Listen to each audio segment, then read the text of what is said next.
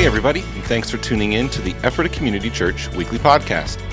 Conversation with our pastors and leaders meant to continue encouraging you to know God, know freedom, know purpose, and make a difference. Hey Ephrata Community Church family, great to be with you. I'm here with Barry Wissler, founding pastor of Ephrata Community Church, and also now president of HarvestNet. Before we get into that, I just want to say 37 years you were pastoring? Yeah, long time. Wow. Tell me about, how did you get picked? Did you know from the beginning when you guys were all meeting in your parents' basement that this was a calling, or there were some other good names in that room too, right? Yeah, there were. Well, there were three of us that started the church together. Mm-hmm. And I did, a nice amount of the teaching, so I sort of, actually in the beginning there were three of us with no senior. It was a co-equal thing. Mm-hmm. And then eventually the other two came to me and asked if I would take a lead role, which I agreed to. Yeah. So I never had aspirations or a call to be a pastor. I just did the work and ended up with the job.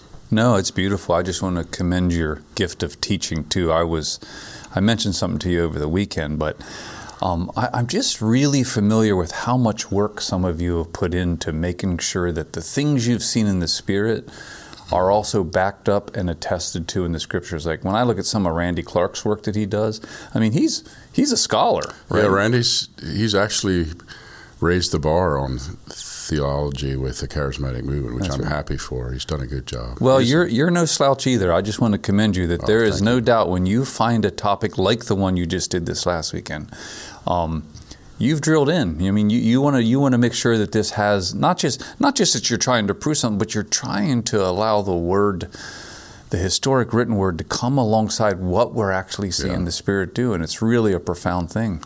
Yeah, the Word needs to be the foundation for what we do. I had two mentors that were real kingdom men, so that encouraged me to read and develop it too. Yeah, and I think, truthfully, it's biblical. You heard me say this at a recent HarvestNet event, but I did a little study of how the Bible is used in the New Testament. So the apostles in particular, they tend to grab Old Testament passages that help them to fully understand what they're experiencing. Yeah. So what the Spirit's doing is always that beautiful dance between the now and what the Spirit's given a testimony to in the past. And so that's really what I experience when I hear you up front talking on this particular topic, which we're going to dive into in a minute, is you are trying to make sure that we understand the Word has been attesting to the very phenomena and pretty much the powerful movements we're seeing God do, and it's been doing it all along. So I deeply appreciated it. So and I think the early church and still today we look back and we interpret the Old Testament with the understanding that we now have, the revelation that we have through Christ. So it makes sense once you see that. So I want to dive into the sermon for a little bit, then I'm going to save some time toward the end to talk a little bit about HarvestNet and what's going on there and all that's exciting. So let's dive into the topic. Man, the already and the not yet, right? Let's talk a little bit about it because it seems to be the heart of it. Yeah, it's not my phrase. Other theologians have used it, but it helped me understand all the different approaches that Scripture takes towards the kingdom, that it is here and yet it's still coming, and then there's a future aspect. And some people, will deny one or the other when I actually think you have to hold them all in tension simultaneously. Mm-hmm. It helped me make sense of some things that were perplexing. Mm-hmm. Yeah, particularly. It did me too. I mean, I heard you do this teaching, or a version of it. I think this one is another angle on the same teaching. But I remember when I was thinking through the frequencies of healings or the frequencies of certain signs and wonders, and admitting we don't always see God move, but then at other moments it's so clear that you can't deny, and it seems so seamless and easy that you need to have a thick theology under that to be able to hold what you're looking at, and I think this provides it. Yeah, and without this, I think people try to fix blame then. Is it the person's lack of faith that they weren't healed? Is it the person that prayed for them? Didn't have enough. God's just fickle and just every now and then does something good, but generally doesn't. And I think this helps explain it. Plus the fact that the kingdom keeps coming gives me hope and faith that we will see more and more healings. I think towards the day of the Lord's return, I think there'll be just even more power than what we see today. Yeah, and I have to say that was one of the other things I really appreciated in the teaching was, first of all, great diagrams. I mean, I don't know why I love to see a good diagram up there to charts. help me. The charts, yeah. I rarely use charts, but it helps. Oh man, I don't know. It worked for me. Just that whole thing, like, okay, here is this age, and then the age to come, and then the overlap, and then the frequency with which God wants to intervene or intersect. Yeah. And the kingdom is increasingly coming. I mean, that is one of the messages that you carry on your heart is, well, first of all, you carry what I call a kind dissonance. You're a little frustrated. The dissonance is you're a little tired of people talking about the end times being depressing. I'm right? cynical about their stuff. But the real authority, I think, that you're carrying this is like you're seeing God come among us with increased frequency. I know we're seeing it here in this community. Yeah, it's true. It's for me. It's just great to watch. The chart, the basic chart, I didn't invent. Mm-hmm. But the successive interventions was my addition because I believe there are outpourings that I think historically are getting closer together and more frequent around the world, and I think that's just a sign of the continual coming of His kingdom. That's right. And if you've been a part of Effort at Community Church recently, I really appreciate the fact that we are not just believing for that increased frequency, but being willing to let God's desire for increased frequency be among us. Because there's another thing. I don't think we're actually making anything happen. I think we're keeping up with something the Lord's doing at the moment. Yeah, I think when you try to make things happen, you get into hype and you try to either you're convincing God or convincing yourself about healing. But it's another thing to have faith and just watch God work. That's right. I mean, He's doing a lot more. This past weekend, Kevin just gave us a report because, we're even trying to figure out how do we steward the reports that come back. Because if you steward them inappropriately, it looks like you are trying to build hype. But then if yet you don't talk about them, you're not giving testimony to what God's doing. Like we had one this weekend. I don't know if you were, I think it was Sunday morning. I was over in the First Steps room and Kevin at the end shared, I think, 5 words that came in. Yeah. One of them was a person with a pain in the elbow, and they actually called out the section of the auditorium. Well, a person came forward who had broken their elbow about this time last year and was experiencing significant pain. Yeah, it's amazing. Healed in the moment. I mean, this person... Is that right? I didn't hear that. Healed. I know they gave a name, and Kevin told me that the name, the pronunciation of the person's name was very close to what the person... Oh, yeah. Well, that was another topic. Is that a different one? I believe that was someone with... Yeah, it perfectly described them, even what they were wearing. I think we said Alyssa, and it was Alicia or something like that. It was so close, and we are learning. That's right, and it's okay we have to step out to learn. But the accuracy is getting very good. It's pretty. It's pretty average people. This isn't some major.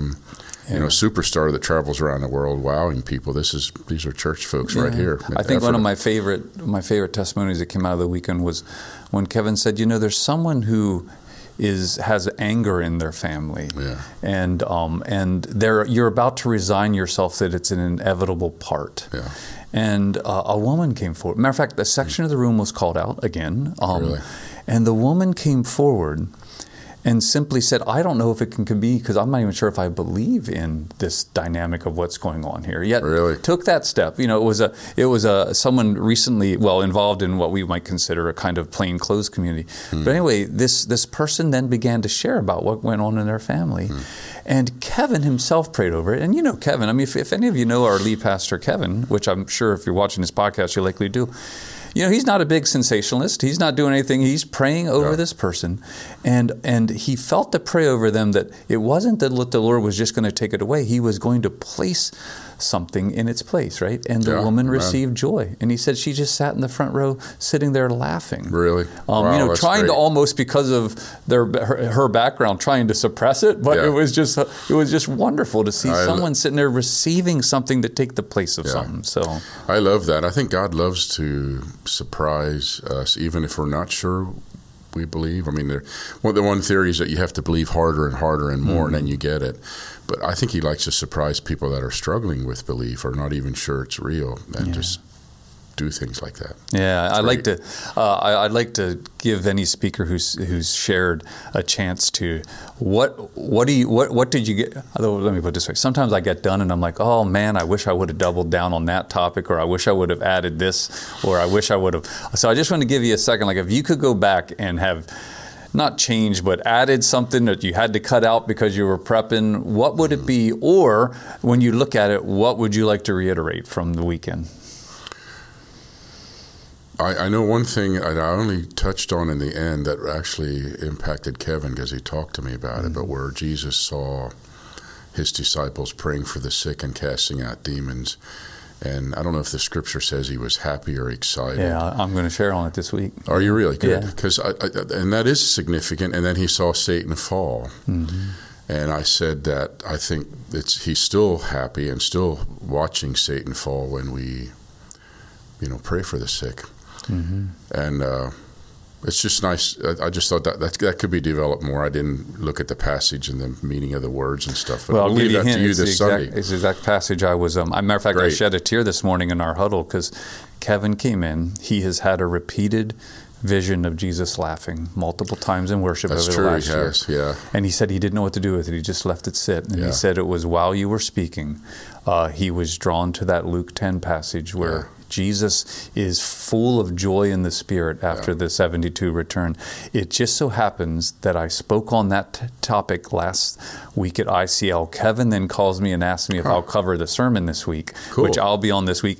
And that was the exact passage I was going to comment on. Because here's a little fun tip. Luke cuts out all emotion in Jesus. Matter of fact, he takes 8. He's reading the book of Mark while he's rating his own gospel. Right. He takes 8 instances where Mark expresses Jesus having emotion. He removes them all. And he inserts one time Jesus having emotion, and it's when this one, when the 72. He's a medical doctor. He's trying to record accurately for folks what's happening. But that I thought that was significant that it mentions his joy. His joy. Yeah. And I think it's happening now. I mean, I know at the end of the one message, I think it was Sunday, when I went to turn the meeting over to Kevin, I noticed him hesitate. Yeah. And then he told me later that there was something going on he wasn't really sure what to do with. Mm-hmm. So that would be one thing I thought, wow, that could be developed more. I'm glad you're doing it. And I was already working on it. So I just, I had a tear in my eye this morning because I'm like, oh, Lord, you're onto something here. You're trying to give us a hint about something. So I am really looking forward, just so there's a little preview of what I'm going to be up to this week. And so don't spread it all. You just destroyed my sermon note, right?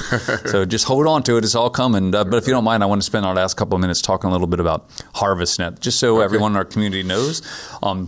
We are such a growing community. Just to let you know, 3,500 people, I'll repeat that, 3,500 people consider us their primary church home, meaning they attend at least once, more than likely twice a month. On an average Sunday now, we're experiencing about 1,900 among us. And so we have people who, this is a growing church. So some know you as the founding pastor who occasionally just comes back through. Others barely know you. So I do want to pause here and say that after 37 years of this church, what I consider to be one of the best church transitions that I know of that have taken place over the last 7 or 8 years with Kevin, you went to steward HarvestNet, and tell us a little bit about even that founding vision of it, and then a little bit about what's going on in this moment, you think. Okay, well, I don't know that I set out to build it. I didn't set out to build an international network. We planted a church, and the church wanted to stay connected.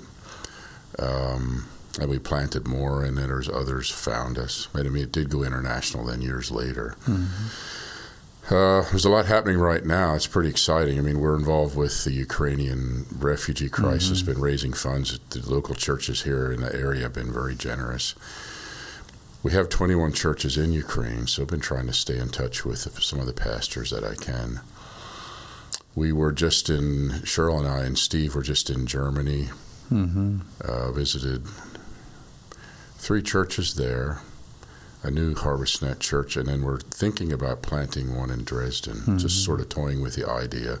So we spent a day praying and researching there. It's a university city, and for some reason we just have been attracted to that. And then we went to Czech Republic, met with leaders. There's a network of churches.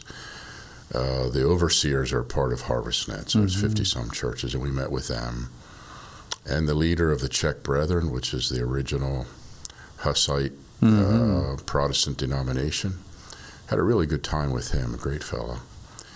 And then we went to, in the far western end of Czech, there's a church in Austria where we're starting a new school of ministry. Mm-hmm. So I'm pretty excited to have one in Europe. That's right. Not all the Europeans can get visas to come here, That's and I right. actually think it's better to take it to them. So that's the goal.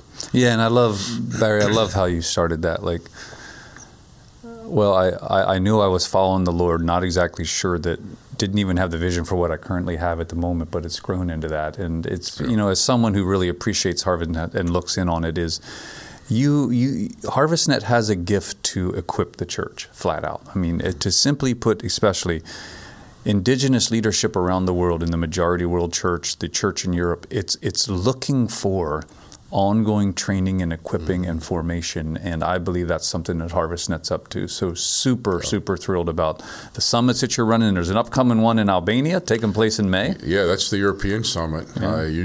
We should have at least 18 nations. Oh, is it open invitation? Are people allowed to It is open. Head there from here and be able to experience some of the stuff God's up to? We usually have some Americans that are there just to make connections and to see what God's doing in Europe, because I think Europe's going to be I think there's going to be an awakening there. So yeah, me we're too. investing a lot, think, and I love Europe. Yeah. God's already doing a lot, but I think there's more coming. Oh, me too. I mean, the Lord has a vision for it, and I'm anxious to see how it plays out. Yeah, and if you really are at all interested in something like that, the HarvestNet Summit, I've been to the European Summit twice, and I have to tell you, it is a joy. You get to see some of the stuff that God's doing on the front lines of new evangelism, as well as restoration of the existing church there. It's exciting stuff. It's a lot of fun. Right. So, hey, thanks, Barry, for being with us. We really appreciate it. Having me. And we hope that you continue to get prepared in your hearts through this series, Your Kingdom Come, as we lead up to Easter. Easter's fun. I was just in a meeting this morning where we're planning how to partner with the Spirit and pulling off that gathering on Easter weekend, so plan to be there. And also, if you know someone who might be interested in baptism, we still have some slots that are available on Easter, both the 6 o'clock and 10 o'clock services. So if you've been thinking about it or you're aware of someone,